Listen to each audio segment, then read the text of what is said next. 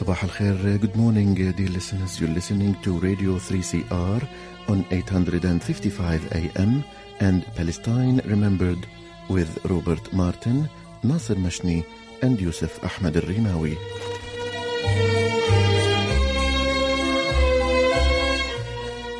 Palestine Remembered is Australia's only English language radio program that is totally dedicated to Palestine. We'd like to welcome those listening on 855 and those that will join us on podcast at 3cr.org.au.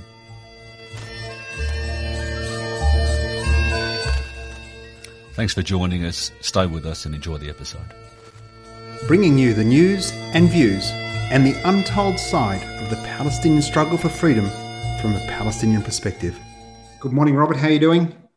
Nasser, I'm very well, mate. Very well indeed. How are you?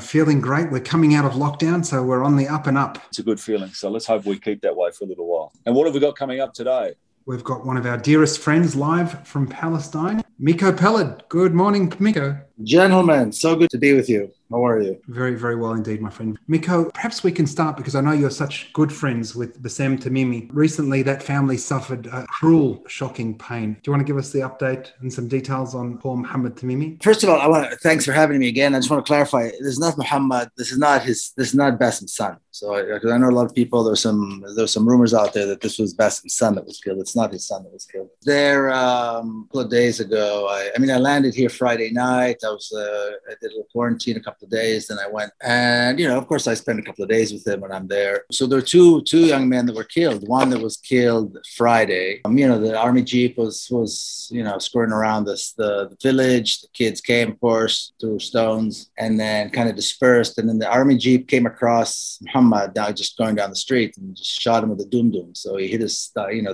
side and it came out front and just destroyed everything. And he lost so much blood. By the time he got to the hospital, they pronounced him dead. He was 16. You'd say he was shot through the back, Miko. I think the bullet came in the side and came out the front or something. The dum-dum, they explode inside. Anyway, so that evening we went to see to the family, and you walk in, it's a big deal. The whole community is there. A lot of people are sitting around, but you walk through and you shake hands. You're greeted by the family members. And there's this look of shock and pain and disbelief that is unmistakable. And it was fresh on the family's faces.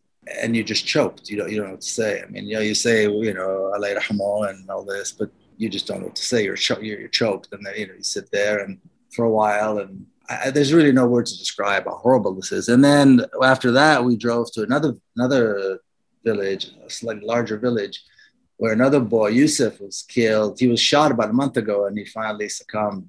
And he was also 16. You know what these kids are like. They're sweet, they're good looking, they're promising, these just like really nice kids. And the same thing, you walk in, everybody's sitting in this big room and you shake hands and as soon as you see the face, you see the family, you see that face again. It's horrifying, And then we drove back, we sat in Bassem's house for a while and talked. And then yesterday, we went to see Iyad, our friend Iyad Burnat. His two boys have been detained and tortured for over 50 days. And the one boy, Abdel Khalik, was released. The other boy was transferred from the Mascubia to Ofer prison. And I want to say something about what the Mascubia is. I don't think a lot of people know. The Mascubia, it's called Mascubia for Moscow because there's a part of Jerusalem, it's called the Russian compound. There's a big Russian cathedral. I'm talking about West Jerusalem. There's a big Russian cathedral there right off of Jaffa Street. Years and years ago, I guess it belongs to the Russian church, and the Russian church, I guess, leased it to the Israeli police and the courts. That's where the prison is. There's a big prison there. There's a court there. And there's this whole underground dungeon of torture chambers and prison.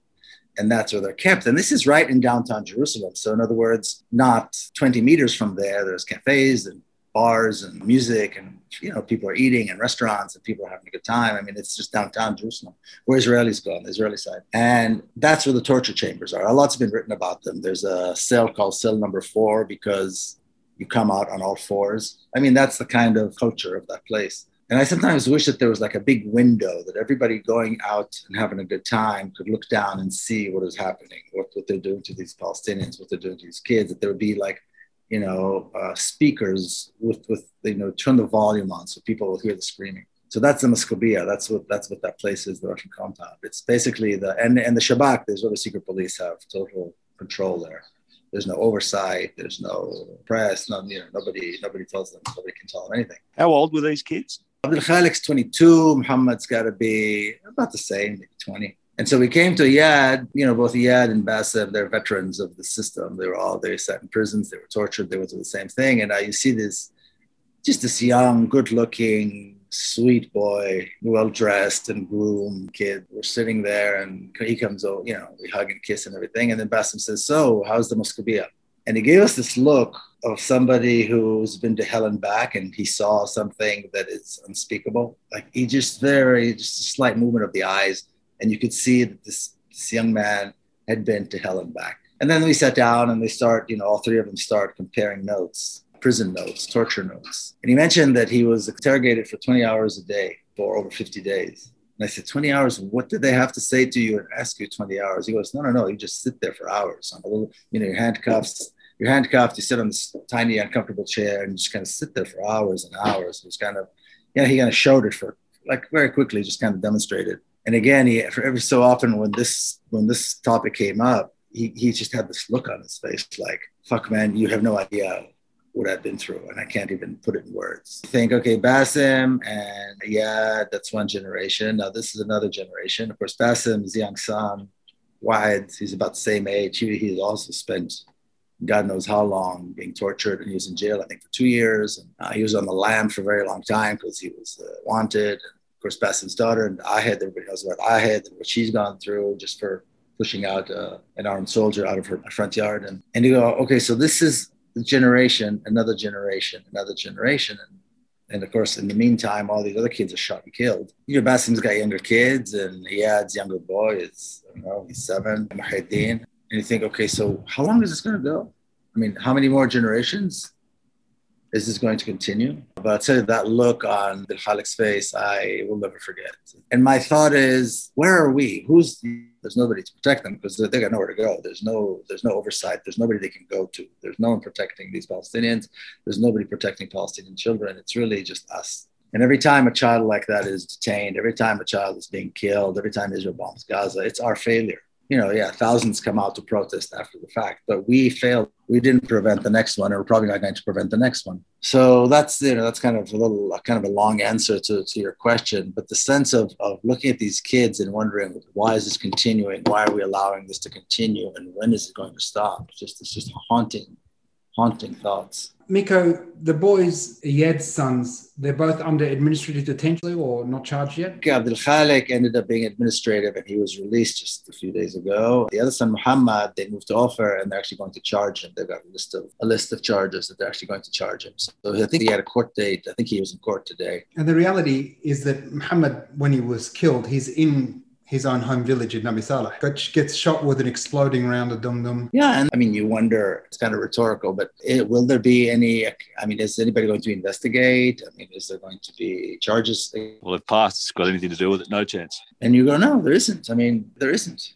You shoot a human being and kill him, let him die on the street and just drive off. And it's legal. If it's mafia, then at least, it's not legal. They can get away with it, but it's not legal. This is perfectly legal. These guys are just killers and it's fine. They have a gun, they've got a license to kill, and they know that no one's ever going to charge them. Dum-dums under international law are obviously illegal as well. You're not allowed to use them, but it's just another level that they use. Yeah. Oh, yeah. And, when you drive, on kind of the hilly side of kind of between all these villages, it's gorgeous. The hills are beautiful. It's quiet during the day. It's lovely. And then just this horror erupts. It's a crazy, horrifying reality, to see that look in that kid's eyes. It's just, I just can't help thinking, why? I remember him as a little boy when his father, Iyad, wouldn't allow him to come to the protest, because remember in Bilain there was to be a large weekly protest every Friday, and I usually go to Iyad's house and we'd go together, and the little kids would want to come, and he was too young, and his father said, no, you stay home, you can't come. I remember that boy, this handsome young man, who was a little boy who was not allowed to move, and as soon as he saw the soldiers, he would kind of say in this kind of, this Palestinian villager's accent, say, chlab, chlab, look at these dogs, cussing at the soldiers from a distance.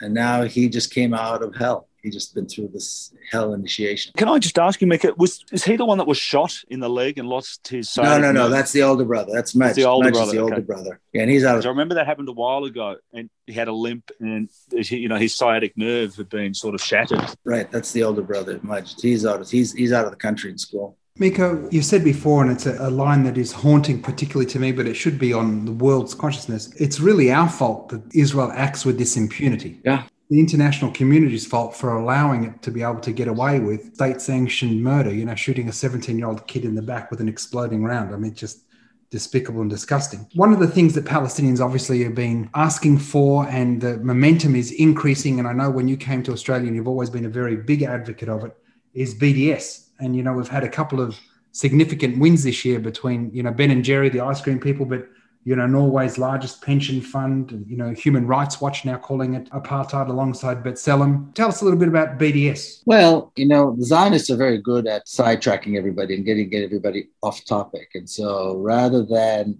everybody getting behind supporting boycotts and sanctions and, of course, divestment against Israel, people get dragged to these ridiculous conversations with the Zionists on anti-Semitism, not anti-Semitism, where should you boycott, where you shouldn't boycott, all this nonsense. I mean, the very notion that opposing Israel is anti-Semitic, I think, is insulting to Jews. But, and it's complete nonsense. It's not even worth the conversation. But they drag everybody. So instead of focusing on making sure that Israel cannot participate in the Olympics, and in the World Cup, and in other sporting and cultural and academic and all events, period, around the world, that Israel is treated like the pariah that it should be. People are wasting time talking about this other nonsense. And until Israeli society has to pay a heavy price, and that is a heavy price, I mean, for a country like Israel not to be allowed to participate, to be completely boycotted, to have sanctions imposed on it, to have no-fly zone, over Gaza, the things that were already done in other places, but somehow they find Israel exempt for some reason. Until this happens, there's going to be more and more generations of Palestinians killed, and there's nobody else. In other words, if we don't do this, if we don't demand this, if we don't prevent the next round of killing in Gaza, if we don't prevent and protect these young 16, 17, 20-year-old Palestinian kids, and even younger, actually, nobody will. Nobody will. There's nobody else. People, and when I say we, I mean, people of conscience everywhere. There's nobody else. So if we don't do it, it's not going to get done. And the world has failed. We have failed. Every time another Palestinian is killed, it's our failure we did not protect them. And they talk about, when the world needs to step in, when there's genocide, the world needs to step in, when there's crimes against humanity, the world needs to step in, and so on and so forth. Well, what are they waiting for? What more needs to happen before the world steps in? And nobody can do it but us. In other words, it's got to be us forcing our elected governments. It's forcing our elected officials to do something. There's no problem sanctioning and boycotting Cuba. I mean, arguably in a pandemic, denying aid, etc., to Cuba is a war crime. The UN just voted again. What was it? There was only 2 countries in favor of the continuing blockade of Cuba, the United States and Israel, and 184 against. Even Australia voted against. Miko, I've noticed this year, and particularly this last massacre in Gaza a couple of months ago, that support for Palestinians, for our struggle, self-determination, etc., has increased in Australia. Is that the case in the United States? Well, that's what they say. But again, until we're at the point where we are actually able to prevent the next assault, then who cares? What difference does it make? In other words, if the only test that matters, that I believe should matter, is the actual test of holding Israel accountable and preventing the next, and standing and defending Palestinians. People ask me about this too in America. There was this poll, there was that poll, 30% of American Jews think this, 40% of American Jews think that. I don't really care what they think. I want to know what they're going to do. And unless they stand up and do something, unless they stand up and demand protection for Palestinians, and I mean real protection, as long as Bernie Sanders says, "Oh no, we need to tone down the rhetoric," as Israel is bombing Gaza and murdering civilians, and you think about this just how can you say tone down the rhetoric? How horrible is that?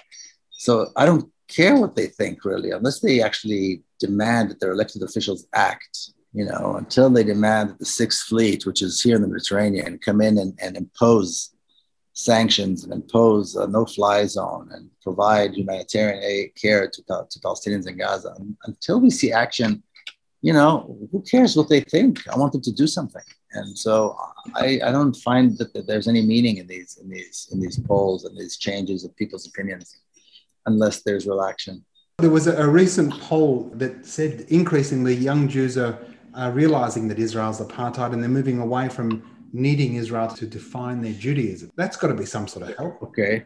All right. What does that mean? I mean, I don't know what that means practically, unless they, I think what you're saying, though, Mika, is true, because so many people can have an opinion, but they don't do anything. So their opinion really is just null and void, isn't it? It doesn't matter. Yeah. We want to know that, the people, what they will do and when they'll do it and how they'll do it. Yeah. I want to see how this change in their opinion actually brings about, action, real action. And until it does, I don't know that it matters. It's kind of like if you listen to, James Baldwin's interviews, he goes, I don't know what, white Americans think. I don't know what the policeman thinks. I don't know if he likes me, if he doesn't like me. The only thing I can go by is their action. And so now we know what they think. Fine. There's a poll that we know what they think. So what? Where's the action? And how long is it going to take for their opinion to formulate and change and transform into real action? Another 10 years, another generation. The Palestinian kids born today, are they safe or are they still not safe? In other words, that to me is the only measure. And until we're clear about that, I don't really care about their opinions. I think that it's probably a perfect segue to, of people doing something. And we were talking about the Olympics just before.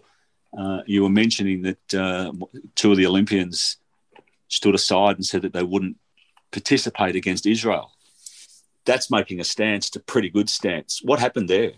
Yeah, at first it was the Algerian, his name escapes me right now, but first it was the Algerian judo competitor. He said he would not compete. And, and then the recent, I think it was yesterday, a Sudanese, also a judo competitor, stood up and said he wouldn't compete. And they pay a heavy personal price. There's only one judo federation around the world. It's not like some of the other sports or other martial arts where, there's several. Judo, there's one International Judo Federation. Its headquarters is in Japan. It's very strict. And I think both of these, I did martial arts my whole life. I think these guys demonstrated what real martial arts is about. It's putting principle first. And that's what they did. They showed that they're great martial artists and that martial arts are about principle. And so they stood up and they said, we won't compete with these people. We want to legitimize and recognize the state of Israel. It's enormous. I mean, they've practiced and studied and trained their entire life for this moment. Oh, yeah. To be in the Olympics, I mean, can you imagine? No, it's incredible. And their moral compass is far greater than their willingness to win. It's fantastic. And that's exactly how it should be. That's exactly how. Just on that, we should mention to our listeners, Miko, that you're 6th Dan black. Is that correct? Yeah, I'm a 6th degree black belt. Yeah. I've done martial arts, my whole life. And that's what martial arts are about. It's not about winning or losing. It's about winning. I mean, he won. These guys won, I think. And they show that they're great martial artists without even stepping on the mat. In fact, they did it by refusing to step on the mat because they wouldn't compete against an opponent that was not worthy.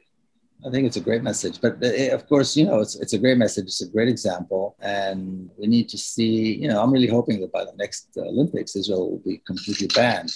But again, it's going to be up to us to demand that the Olympic Committee, they're going to require a lot of pressure on the Olympic Committee to do something like this. It's going to take time and work. And if we don't do it, it's not going to happen. Nobody else is going to do it. Miko, the reality is that the Algerian was easier for him to withdraw because Algeria doesn't have relations with Israel. But Sudan recently did normalize. So what about this poor guy when he goes back to Sudan? How do you think he's going to go? Algeria has a history of standing with Palestine, and it's well known. Algerians have, supporting Palestine and the Palestinian cause for Sudan. The fact that the government has signed some kind of normalization agreement with Israel has nothing to do with the people. The people of Sudan, I'm sure, we're not going to see suddenly see, Sudanese tourists coming to shop in Tel Aviv. That's not going to happen. It's just like, Israel has peace agreements with Jordan and Egypt. You don't see tourists. You don't see people from those countries coming here at all. Boycotting they don't even think of it as boycott. It's just like, how could they possibly come to this place and show support to this country? I don't think they even realize that it's a boycott. It's just so naturally, ingrained that it's not going to happen. And so I think he's probably going to get a lot of support. I think he's going to be heralded as a hero, at least a popular hero, if not by his government, at least by people. Miko, tell our listeners about your YouTube channel. That's something that you've been doing a lot more on, sharing it on your Facebook, but a lot more social media stuff. Yeah, it's not so much. I mean, I have a YouTube channel. I have a podcast on Patreon. It's patreon.com. And I've been interviewing some really great people. We just put out Ilan Pape. I've interviewed Ofer Kassif yesterday, who's a great member. It's probably the most radical Israeli to ever serve in the Israeli Knesset. I'll be dropping that soon. I'm on TikTok. I've been posting videos on TikTok for my last trip and this trip quite a lot, and there's quite a lot of views, so people can go check out. I mean, I'm on all social media. I'm everywhere. But yeah, probably the most comprehensive stuff that I have is the podcast. That's, there's an audio version, there's a video version if people want to see the whole thing. I've had Muhammad Bakri, the actor. I've had Saleh Bakri, and I don't know if people know, this movie that almost won the Academy Award, The Present. They won the BAFTA Award, a short 24-minute, brilliant Palestinian movie. I spoke to Farah Nabulsi, who wrote the script and directed it. So I mean, I've been really lucky. I've been able to interview some really good people. So they can go and check all that stuff out. MikoPeled.com. It's all out. Anybody go there? Because I know you've got a lot of articles. There's tons of stuff as well, which people can read. So yeah, MikoPeled.com. We'll put some hyperlinks in the podcast, Miko, so our listeners can follow. You're in Palestine at the moment. You're visiting family and friends.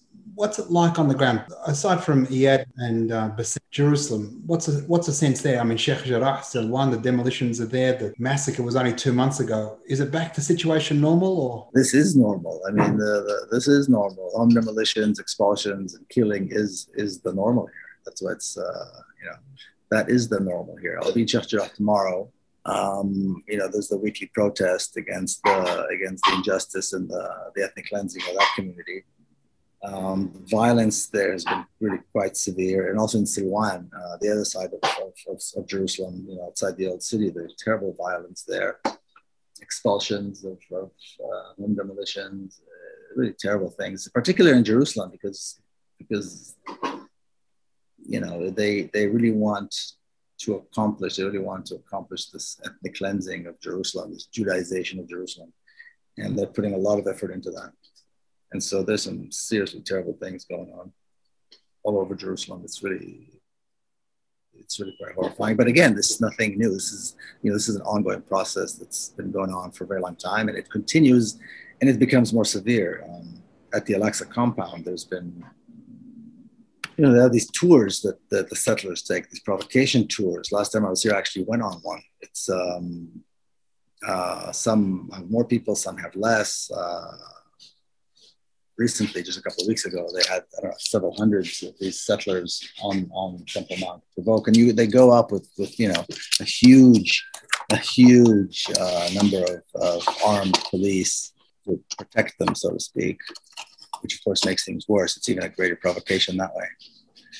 And so I think people just don't appreciate how severe this is and what the stakes are. But it couldn't be more severe, and the stakes couldn't be higher. And if we don't act, then the Jerusalem that we know is not going to exist. The Israelis talk about their security system, and they, sell it as being so sophisticated. How the hell did you get on one of those tours? Well, so Al-Aqsa is open. There's certain hours where you're supposedly non-Muslims are allowed to go. And I went many years ago. There's a bridge that goes from the Western Wall, because you can't go through the regular gates unless you're not Palestinian Muslim. So you go through this bridge, and that takes you up there at certain hours. And so I went, like I said, several years ago. I did this, and I was able to wander around by myself. Because the grounds are spectacularly beautiful. And as you go up this bridge, it's about halfway through, you have to stop, there's police, and they say, no, you have to wait for the tour. And I said, what fucking tour are you talking about? And they said, well, the tour. They have to go with the tour. You have to go with a group of, with the armed guards. And right at that spot in the middle, they also built this huge model of the Jewish temple that they want to see replace Al-Aqsa. And I'm looking around me, and I'm seeing all these settlers, all these, crazies that go there to pray. And I'm thinking, I really got myself into this mess. But I said, okay, I'm here. I'll just go along. And so eventually they let everybody in. They take you with an enormous contingent of armed police. It's really, you think you're walking into, I don't know where. There's Viet Cong there or something. I mean, I don't even know. I've never seen anything like it. And every few hundred meters they stop and these guys pray, which you're not supposed to do. And they tell you you're not supposed to pray. Of course, then they stop and they let these guys pray. So it's a whole hour. The whole thing takes about an hour. About half of that, these guys are standing there and praying, and they're praying for the destruction of this magnificent mosque and this magnificent base. And they want to build something that they call a temple, which of course is far from being a temple. And it's really quite horrifying. And of course, they look at me and they think, who's this guy? And why isn't he praying? Why is he with us? Why isn't he praying? And I'm just like thinking, God, I'm just, it's shocking to see crazy people. I mean, it's really shocking to see such hatred and violence masked in religious attire. That's really what it is. So I just walked up and waited and walked around this thing with them, and it's messed up and horrifying in so many different ways, And then they say, well, Jews should have a right to pray and all this. The thing is, they don't want to pray; they want to destroy. It's not about giving people a right or not the right to do this, that, or the other. They want to destroy. They want to provoke.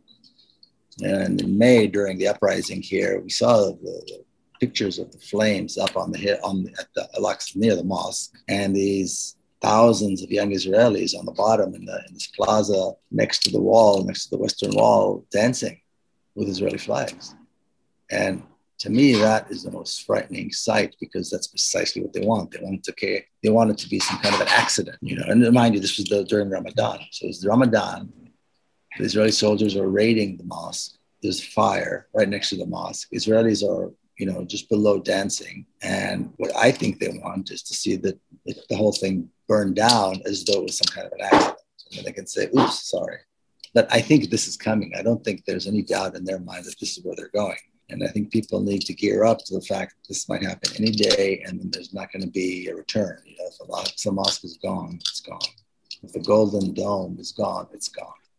And then it'll be too late. There'll be nothing we can do. And I think people just need to understand just how realistic the scenario is. This is not some fantastic, doomsday scenario. This is the atmosphere. Bloody hell. Well, Miko, anybody that was looking for some uptick or some enthusiasm out of this report sadly won't get that. It's a dose of reality and a challenge to each of us to do a little bit more, to boycott, divest and sanction, to organise within our communities and make sure we act to protect those kids that so desperately need it. Yeah, I mean, people need to be, I want people to be pissed off, angry and upset. I don't want people to feel, sometimes people think, oh yeah, well, there's this process that's taking place. It's going to be okay. There's somebody else doing something, making it okay. Well, there isn't. If we don't all get off our backsides and act, nothing's going to happen. It's going to get worse. Nothing's going to happen. Things are going to happen, but it's going to get worse. Nothing good's going to happen. We are the ones that can make it happen. If we don't, nobody will. That's just the bottom line. That's just the way it is. And so I don't want people to think there's something good happening, because if they're not doing something, then it's not happening. It's only going to happen if they do, if we do something, if we do something together, if we strategize, if we talk together, if we organize, we stop being distracted by these ridiculous sidetrack arguments about anti-Semitism, not anti-Semitism. It's a whole other issue. It's got nothing to do with it. It's our responsibility. This is something we should all stand in and do something about. Fantastic. Thanks, Miko. Appreciate your time today. Stay safe, and we'll speak to you soon, brother. All right, buddies. Thank you, guys. Appreciate it. That was Miko Peled. Do yourselves a favor, go to mikopeled.com, mikopeled.com, mikopeled.com, to check out all of Miko's work. You can see his webinars, his articles. There's details on how to buy his books. If you haven't had a chance to read it, you should buy this book in particular, The General's Son, Journey of an Israeli in Palestine. He's also got another book, which is just the saddest book to read, The Story of the Holy Land Foundation 5. It's called Injustice, and it speaks about some Palestinians that were raising money in the United States and have been sentenced to the most horrific sentences, just absolutely outlandish betrayal of justice in the United States. Thanks for listening to Palestine Remembered. Remember, tell your friends, share the podcasts, and remember, there's never been a better time for a free Palestine.